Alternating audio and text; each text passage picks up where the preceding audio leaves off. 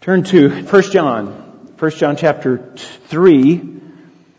We'll begin looking at verse 13. 1 John chapter 3 and verse 13. Do not be surprised, brethren, if the world hates you. Let's go to the Lord in prayer. Father, we thank you for just the privilege of being able to sing these songs that just lift our hearts up to you. Lord, they're just such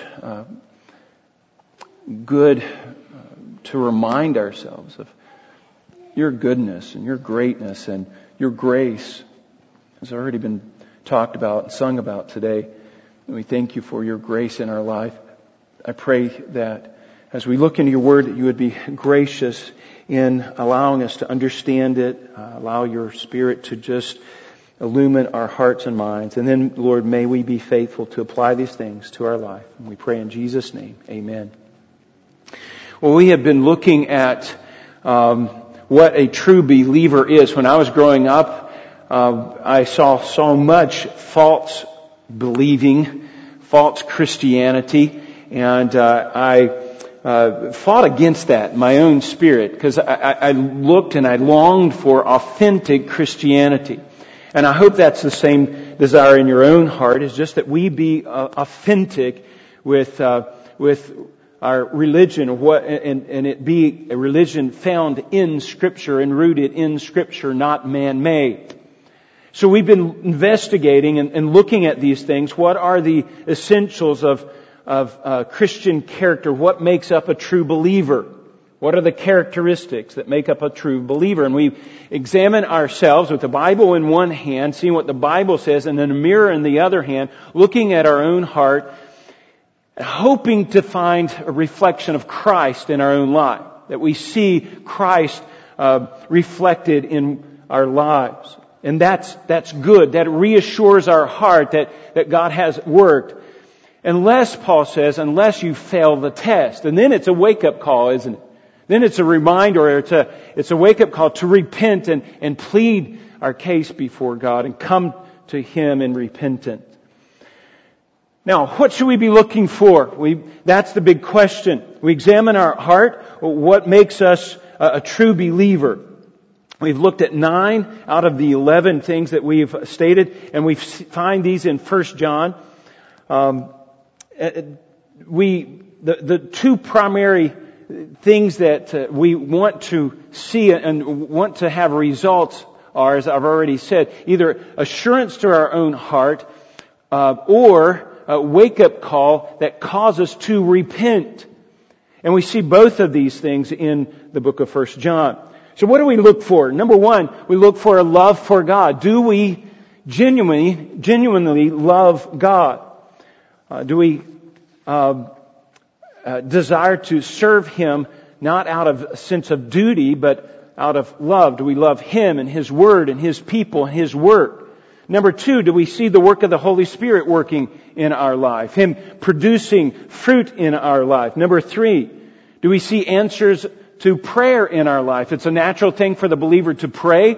Do we see answers to prayer in our life? Whether it's a no answer or a yes answer, we know that God hears us and we move forward with confidence, knowing that He answers our prayers. Number 5, we look for a longing in our own heart, a longing to see Christ, a longing to be with Christ and have Him return. Number 5, we look for spiritual discernment, as we talked about in Sunday school today. We need that discernment. The Holy Spirit is an anointing, and He teaches us all things, 1 John says. And then number 6, we see that we look for genuine desire for holiness. Do we have a longing for God's holiness? A thirst for righteousness, Christ would say. Do we walk in the light as He is in the light? Number 7, do we see then a decreasing pattern of sin in our life? Sin begins to decrease in our life. That pattern that we see of sin. And then number 8, there's an increasing obedience in our life. And those two have to come together. Because we abide in His love, we then discipline ourselves to please Him, and we want to obey Him. And that's what we do. And then that leads us then to number 9 and 10, and both of those have to do with the world. And we began to look at this last week. We need to understand what the world is. We don't want to just skip over that. In this verse that we read, that do not be surprised, brethren, if the world hates you. What is John talking about here? We need to understand that he's talking about the world's system. It's not the people of the world, not just the global, the earth here, the ground. It's this world system, like we would use the world of business, the business world, or the world of sports. We saw the World Championship in baseball played last night. Then we have the world of politics. I don't know a whole lot about different worlds, but I do know a little bit about politics, and I'm part of that world. So you understand, there's the economic world. We know we send our money sometimes in investments, and people take that money that know that economic world and they invest that for us because we don't know that world as well as we should know it. John is talking about this world's system. And we need to understand that so we can understand what John is talking about. We need to understand his character. We need to understand the dynamics so that we can be aware and so that we are not surprised when the world hates us. So what is this world system? Let me give you a few points here. Number one, it is made up of unbelievers. And they are blinded to the light of the gospel, blinded to the light of the truth. And corresponding to that, they're corrupted by sin and in disobedience to the Lord. And so it's a dark spiritual world. Next, it's led by Satan. Satan is driving the course of this world. He has blinded the minds of the unbeliever by a web of lies. From the beginning, he is a liar. Christ said he is just the father of lies. He is just cranking out lies. And these have bought into those lies. These unbelievers, all of us, bought into those lies.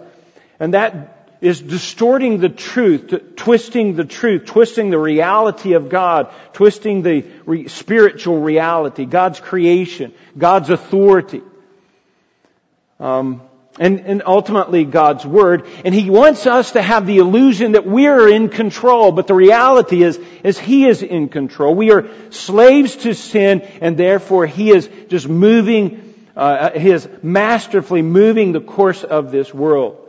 Another characteristic, another element of this world is the characteristics of this world is it's an appeal to the flesh. Mostly an appeal to and tied to the flesh. Paul says John says the lust of the flesh and the pride of life. And those things are in opposition, in complete opposite of the will of God.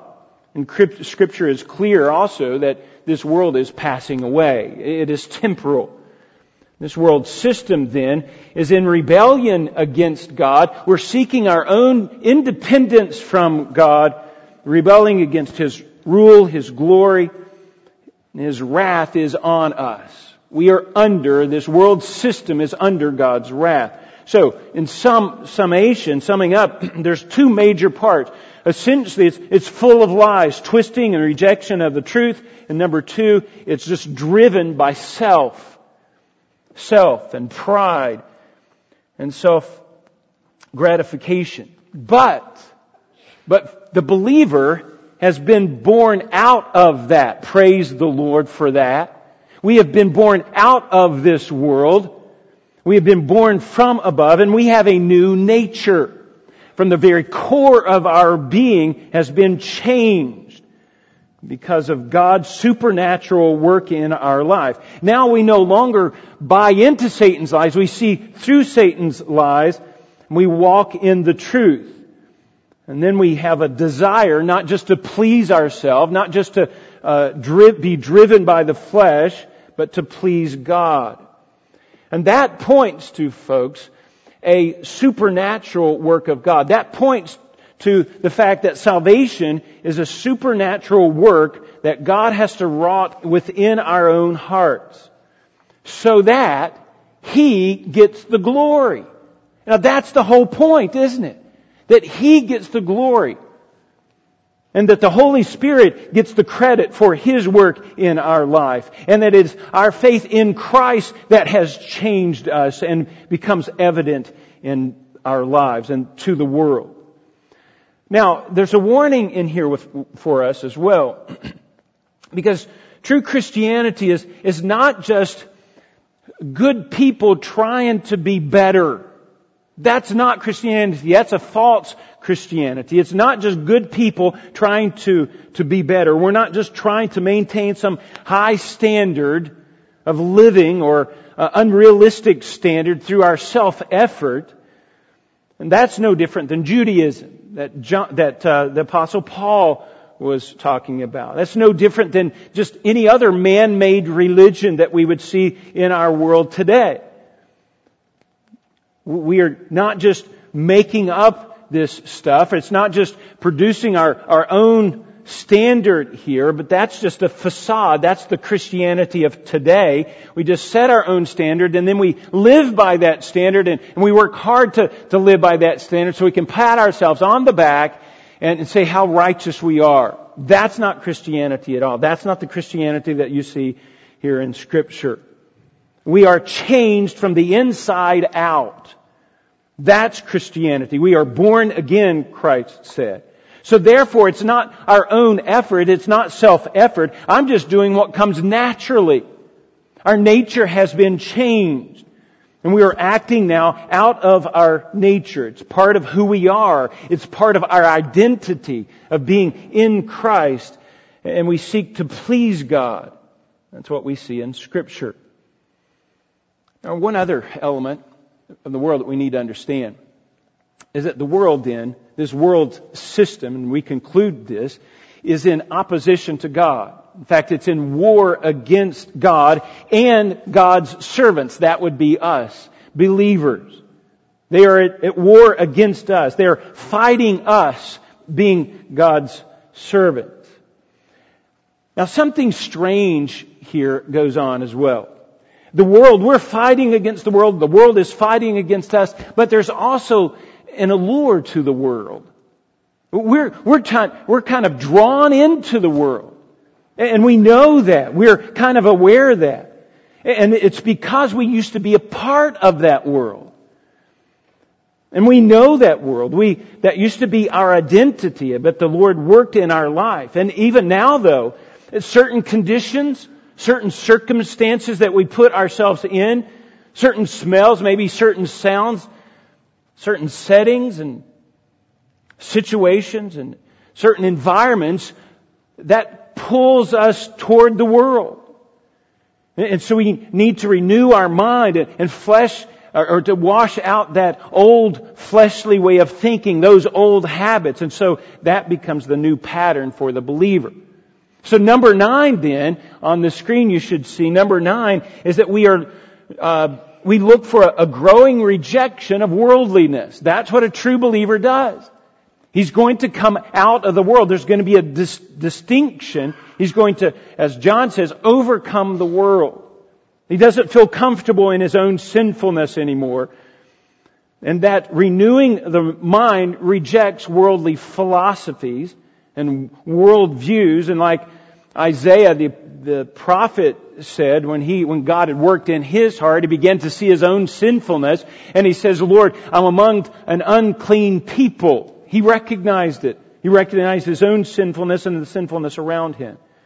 He was able to see through Satan's lies and able to overcome the world. That was the believer. That's what we are to do. And that's a growing thing. There's a growing distinction between the world and the believer as he grows in Christ and that identity that he has in Christ. And he feels uncomfortable in the world. So there's a rejection then from the believer against worldliness. There's a rejection. Number 10, though, follows up on that. And you need to know number 9 before you understand number 10. And here's number 10. Not only does the believer reject the world, but the world rejects the believer. The world rejects the believer.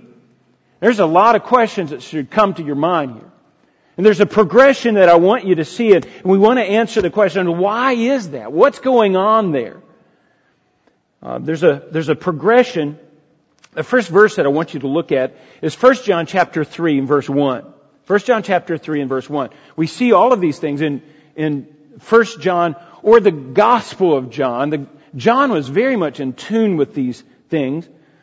1 John chapter 3 says this, "See how great a love the Father has bestowed upon us, that we should be called the children of God, and such we are. For this reason, the world does not know us because it did not know Him."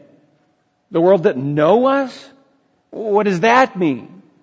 Surely the world knows us, it identifies us. No, the word know here is really, they just can't relate to us. The word world here is gnosko, and it is to know by observation, to know by experience. And they don't know us because they can't relate to us anymore. We're so distinct or so different, we just cannot relate. Paul says that we're foreigners and we're strangers and aliens in this world. And to the world, we look suspicious. We're different. We have different values, different things that are important to us, different loves and likes and dislikes. And those things make us distinct from the world and different from the world. It's actually a whole different culture, if you will, that we see in Scripture. And it's because we have a different perspective. And that perspective, folks, makes all of the difference in the world. That perspective. When you take God out of the equation, God's promises, His principles, God's wisdom, His commands, when you take those out of the equation, then everything changes. We may not think so, but it's true. You take two people from looking at the same thing from different perspectives, and you're likely to get two different conclusions, two different views. I want you to see this because I think this is important for us to understand this distinction that we have from the world. If you want to turn over to Numbers chapter 13. Numbers chapter 13. You'll recognize the context here. This is where Moses had led the children of Israel out of slavery. They've gone across the Red Sea. They're ready to take the land of Canaan. They're ready to go into the promised land. And God says in verse 1 in chapter 13, Numbers chapter 13 verse 1, you'll see it on the screen here, I think. "Then the Lord spoke to Moses, saying, Send out for yourself men so that they may spy out the land of Canaan, for which I am going to give the sons of Israel. And you shall send a man from each of their fathers' tribes, each one a leader among them." So 12 men, leaders from each of the tribe, and they're to go out into Canaan and to spy out that land and come back with a report. And we see that report in verse 25. When they return, verse 25 says, when they returned from spying out the land, at the end of 40 days, they proceeded to come to Moses and Aaron and all the congregation of the sons of Israel in the wilderness of Paran and at Kadesh. And they brought back word to them, to all the congregation. So the whole congregation then is depending upon the word, the report from these 12 men, congregation. And they showed fruit from the land. That it was amazing fruit. He said in verse 27, "Thus they told him," that would be Moses, "and said, We went to the land where you sent us, and it certainly does flow with milk and honey, and this is its fruit. Nonetheless, the people who live in the land are strong, and the cities are fortified and very large, and moreover, we saw the descendants of Anak there." Now, if you trace that back, you could go back to Genesis chapter 6, and those are the Nephilim. If you look down in verse 33, if you're there are also, they saw the Nephilim. That was the sons of Anak. They were part of the Nephilim. Now, those were giants. Now, of course, soon as the congregation hears giants, they're going to react to that and say, oh no, we can't do that. We can't do that. Now look at verse 30, because I want you to see Caleb's perspective. So now, they're looking at the same thing. You got 12 men looking at the same thing, seeing the same land, the fruit, the fortification, the cities, the greatness of the people, the plushness of the land, flowing with milk and honey. It's a wonderful land. Caleb says this. Then Caleb, verse 30, and Caleb quietened the people before Moses and said, we should by all means go up and take possession of it, for we will surely overtake it. Wow. Where did this guy come from? But, verse 31, but the men who had gone up with him said, we are not able to go up against these people, for they are too strong for us. So they gave to the sons of Israel a bad report. A bad report. Was it an accurate report? Maybe specifically accurate, but it was a bad report. What made it a bad report? They excluded God from the report. Completely excluded God. Caleb, in his thinking, he included God and he says, yeah, they're great. It's a great land. They're strong and big. Let's go get them. Completely different. And folks, that's the difference between us and the world. They're excluding God from their equation, the way they live life. And they gave a bad report here. A bad report. And I think that's exactly what scientists are doing today. They'll look objectively at the scientific research that they do, but then somehow their biases get in the way and they give a completely different report because they exclude God from the equation. Now, let's apply this, because the world looks at us and they see these people are strange. These people don't know what they're... Why are they not more afraid of climate change? Why are they not more afraid of the latest meteor that's about to hit the earth? Why do they vote the way they do? Why are they so afraid of killing babies in the womb? Why do they restrain themselves? Why do they put so many restraints on themselves and their family and their marriages? You have two completely opposite views, two different directions of life, and what you have then is conflict. You have war. You have war. Now we need to understand that. We need to understand that. The first element is that they don't know us, John says. The second element we find and it makes sense then, if we go back to our passage, 1 John 3:13, do not be surprised, brethren, if the world hates you. That's the second element. They don't know us. They put into that category. And then they say, then it comes to the conclusion, we hate them. And folks, the world, I'm telling you, is coming to that conclusion now. They hate us. The world will reject us. It's not that we hate the world. No, we love the world. We love the people, just not the world system that has enslaved the world, that Satan is a part of and has entrapped these people. Now the question should be is, why? Why does the world hate us? Why do they come to that conclusion? There's war, but come on, we can come together. Why does the world reject us? Why not be surprised? Well, we need to drill down a little bit more to Christ's teaching. And I want you to see this. This is just very rich teaching. So if you would please turn over to John, the book of John, same author. This is the Gospel of John, John chapter 3, in verse 19. The world rejects our morals. The world rejects our morals. John chapter 3, verse 19. Again, you see a progression here a little bit. They reject our morals. And this is the teaching of Christ. Verse 19 says, this is the judgment that the light has come into the world. Now that light is Christ Himself. Christ is light because He speaks the truth. That truth is light.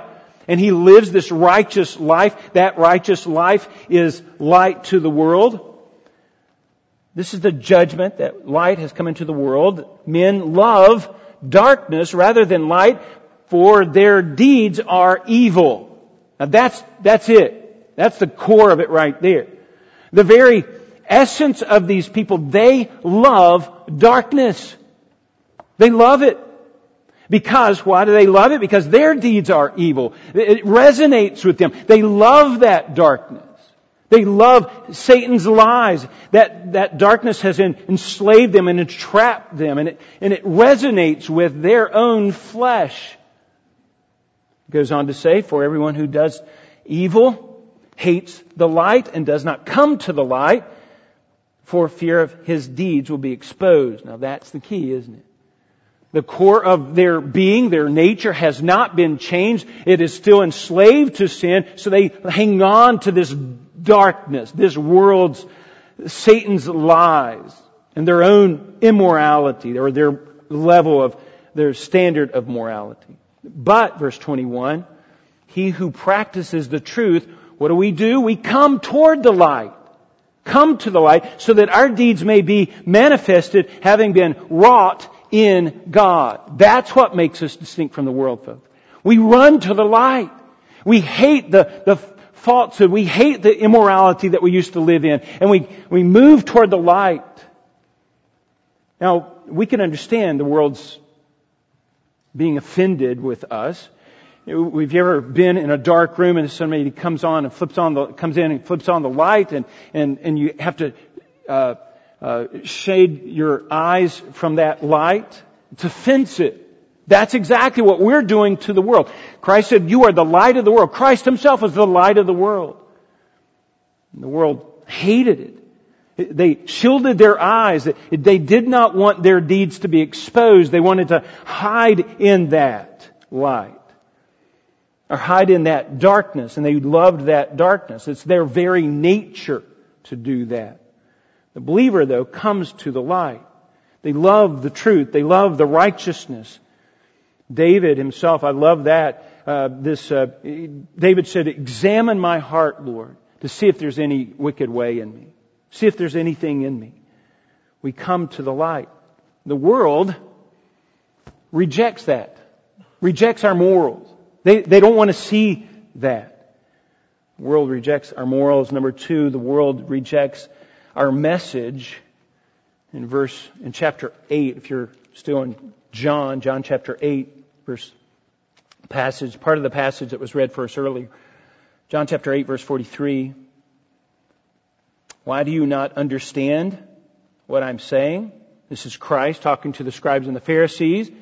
It is because you cannot hear me. You cannot hear. Obviously, they could hear Him physically. But their minds are closed spiritually. They refuse to hear Him spiritually. They refuse. Why is this? Verse 44, you are of your father, the devil, and you want to do the desires of your father. He was a murderer from the beginning, and he does not stand in the truth because there is no truth in him. Whenever he speaks, he lies. He speaks from his own nature, for he is a liar and the father of lies. But because I speak the truth, you do not believe me. Now that's the key, isn't it?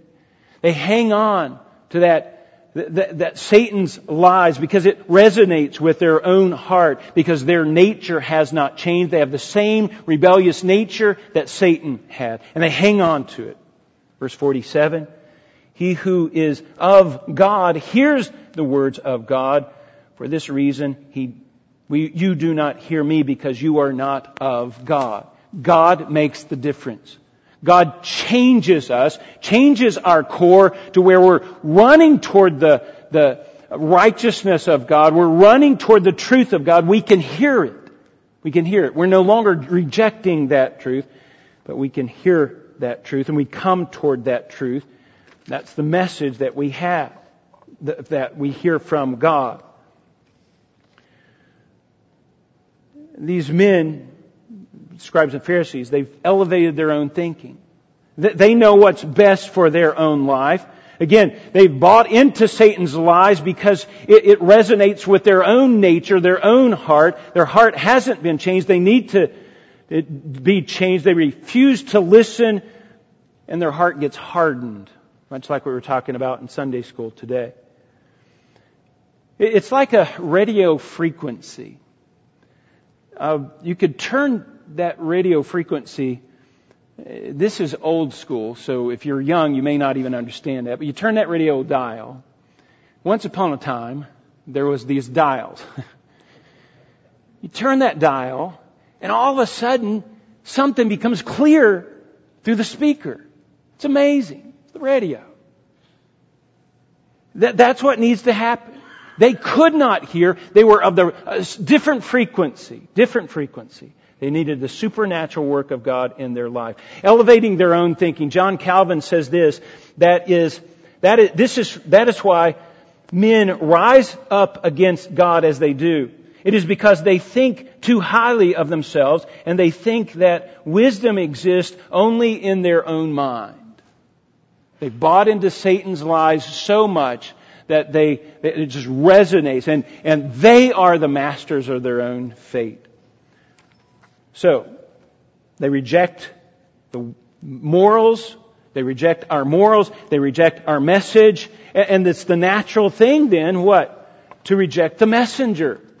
And that's exactly what Christ predicted. If you go over to John chapter 15 and verse 18, says this, if the world hates me, if the world hates you, you know that it has hated me before it hated you.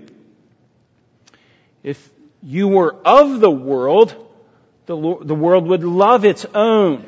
But because you are not of the world, but I chose you out of the world, because of this the world hates you. You see the distinction? You see what's happening here?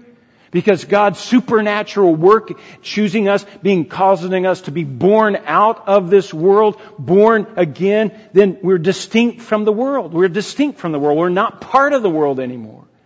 Remember the word that I said to you, a slave is no greater than his master. If they persecute me, they will also persecute you. If they kept my word, they will keep your word also. Think about that one.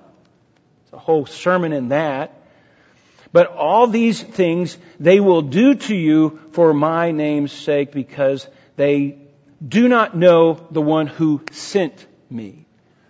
Now, they will reject us, folks, because they're rejecting the one who sent us. They're rejecting us, but ultimately they're rejecting God. And of course, Christ, He said a lot, Scripture says a lot about us being persecuted by the world. Matthew chapter 5, verse 10 through 12. Blessed are those who have been persecuted for the sake of righteousness. Blessed. We're blessed. Philippians chapter 1, verse 29. It is a privilege to suffer for Christ's sake, Paul says. 2 Timothy chapter 3, verse 12. Indeed, all who desire to live godly in Christ Jesus will be persecuted. Do you see the terminology that's used? Desire, that changed nature, desires to godliness, and you're going to be persecuted. 1 Peter says the same thing. 1 Peter chapter 4, verse 12 through 14. Beloved, do not be surprised at the fiery ordeal among you. Don't be surprised again. We should know this distinction from the world. If you are reviled for the name of Christ, you are blessed because the Spirit of glory and of God rests in you. That means that there's assurance of salvation there. That God has worked in your life. That's wonderful news. The world rejects the believer's morals, the believer's message, and the believer himself ultimately because they don't want the medicine. It's like trying to give children medicine that they don't want to take. You know, have you ever tried to do that? It's hard to do. Or to take out to put in stitches maybe to a little kid that's been, his skin's been damaged, or to take out a splinter. And they don't want to. You're having to fight them, but it's for their own good. That's exactly what's happening. They're rejecting the doctor's prescription here. Now, once you reject the Bible, once you reject truth, and once you reject morals, everything else is upside down, folks. It changes everything. Changes everything. And the more wicked the world becomes, the more they will oppose righteousness. The more that the world buys into Satan's lies, the more they will hate the truth. The more amoral the world becomes, the more it will fight biblical morality. It will fight us. The world is rejecting us. And you see that pattern. First, we see this here in America, folks. We see it, the morals. They rejected that probably back in the 60s, if you want to narrow it down.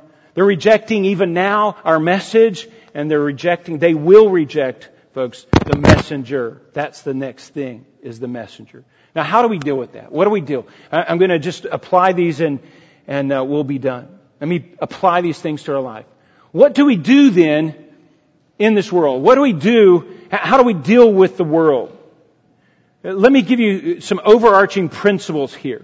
And it's not Jesus was a friend of sinners and they stopped there. Now that right there is the overarching principle of today. Of dealing with the world. We just remember Jesus was a friend of sinners, and they stop right there. But the Bible has a whole lot more to say than just that. Jesus didn't hang out in strip clubs. He just didn't. When He was with sinners, Matthew, the tax collector, being a sinner, Matthew's life was changed. Zacchaeus' life was changed. Mary Magdalene, an adulteress, her life was changed. When they hung out with Jesus, Jesus hung out with them. They were changed. So what do we do? Here's some overarching principles. Number one, use wisdom. Use wisdom. Christ said in Matthew chapter 10, verse 16, "Behold, I send you out as sheep into the midst of wolves." We're being sent out into this world, folks, that hates us, that will devour us. So, He says, so be shrewd as serpents and innocent as dove. Just be wise. Be wise. That's biblical wisdom, by the way. Proverbs said in Solomon, Proverbs chapter 16, verse 7. He said, when a man's ways are pleasing to the Lord, He makes even his enemies at peace with him. There's wisdom there. Wisdom there. He makes his enemies at peace with him. In 1 Timothy chapter 2, verse 2, Paul said we are to pray on behalf of all men, for kings and for all who are in authority, that we may live a tranquil and quiet life with all godliness and dignity. There's wisdom there. We use wisdom literature, folks. We should be driven to the Old Testament, driven to those wisdom passages. John chapter 1, verse 14 says that Christ, when He came, He was full of grace and truth. He had the truth, but He was full of grace. So we use wisdom, number one. Number two, there's a principle here that we need to understand. We need to understand the distinction. And if you would turn to 2 Corinthians chapter 6, verse 14 through 16. Let me read this to you. Because oil and water don't mix. 2 Corinthians chapter 6, verse 14, 15, 16. Do not be bound together, that is contractually, bound together with unbelievers. Don't be bound together. That could be in business partner, could be marriage, whatever. Don't be yoked together. Two oxen coming together to try to do one purpose. They're yoked together. Don't do that. Don't do that. And here's the reason why. He says, what partnership, see the partnership, has righteousness with lawlessness? There's none. It can't be partnered together. What fellowship has light and darkness? You can't have the two together. If you have light, the darkness shines, or the darkness hides and goes away. What harmony has Christ with Belial? What does a believer have in common with an unbeliever? There's nothing. At the core of their belief system, there's nothing really in common there.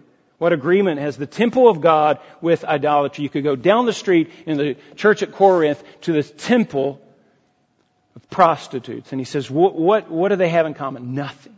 Nothing. For we are the temple of the living God. So don't get these two mixed up. Oil and water cannot mix. We need to understand the distinction. Number three, don't compromise. 1 Corinthians chapter 5. 1 Corinthians chapter 5 verses 9 through 13. I wrote to you in my letter not to associate with the immoral person. Wrote to you, Paul had written another letter earlier. I wrote to you not to associate with immoral people. He says, I did not mean the immoral people of the world, or with the covetous, the swindler, the idolater, for then you would have to go out of the world. So he's saying, and he says, well, look, you have to rub shoulders with the world. You have to be in the world. You have to do that. He said, I didn't write to you to not associate with them. You have to buy groceries at the grocery store with unbelieving people. It just happens. For if not, you'd have to go out of this world. That's the way it is. But, he said, verse 11, but actually, I wrote to you not to associate with the so-called brethren. Those who are compromising. Those who are claiming to be Christians, but they're not. Don't associate with the so-called brethren if he is an immoral person. Covetous, that's from the heart. He's coveting. Idolatrous, revilers, drunkards, swindlers. Not to even eat with such a one. Don't hang out with those people that are compromising. Those who are compromising are trying to hang on to the world on one hand and try to hang on to religion with another hand. And folks, that is just the majority of the people in the church today. Not Daniel's Bible Church. Thank the Lord for that. Number 4. So don't compromise. Number 4 is that we can't hide either. In John chapter 17, Jesus in His high priestly prayer said that we are to be in the world, but not of the world. Look at, He says, we cannot hide essentially. It says, I've given them your word, and the world has hated them because they are not of this world, even as I am not of this world. I do not ask that you take them out of the world, but you keep them from the evil one. I say, Lord, just take us home. I'd rather be out of this world, but He's got a purpose for us being here. We are to be in the world. We're just not to be of the world. We're not to be of the world. A boat in the water, that's a good thing. Water in the boat, that's a bad thing. The Christian in the world is a good thing.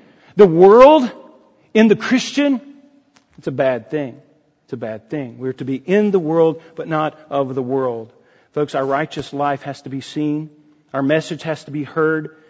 But we can just rest assured that we're going to be rejected. We're going to be rejected.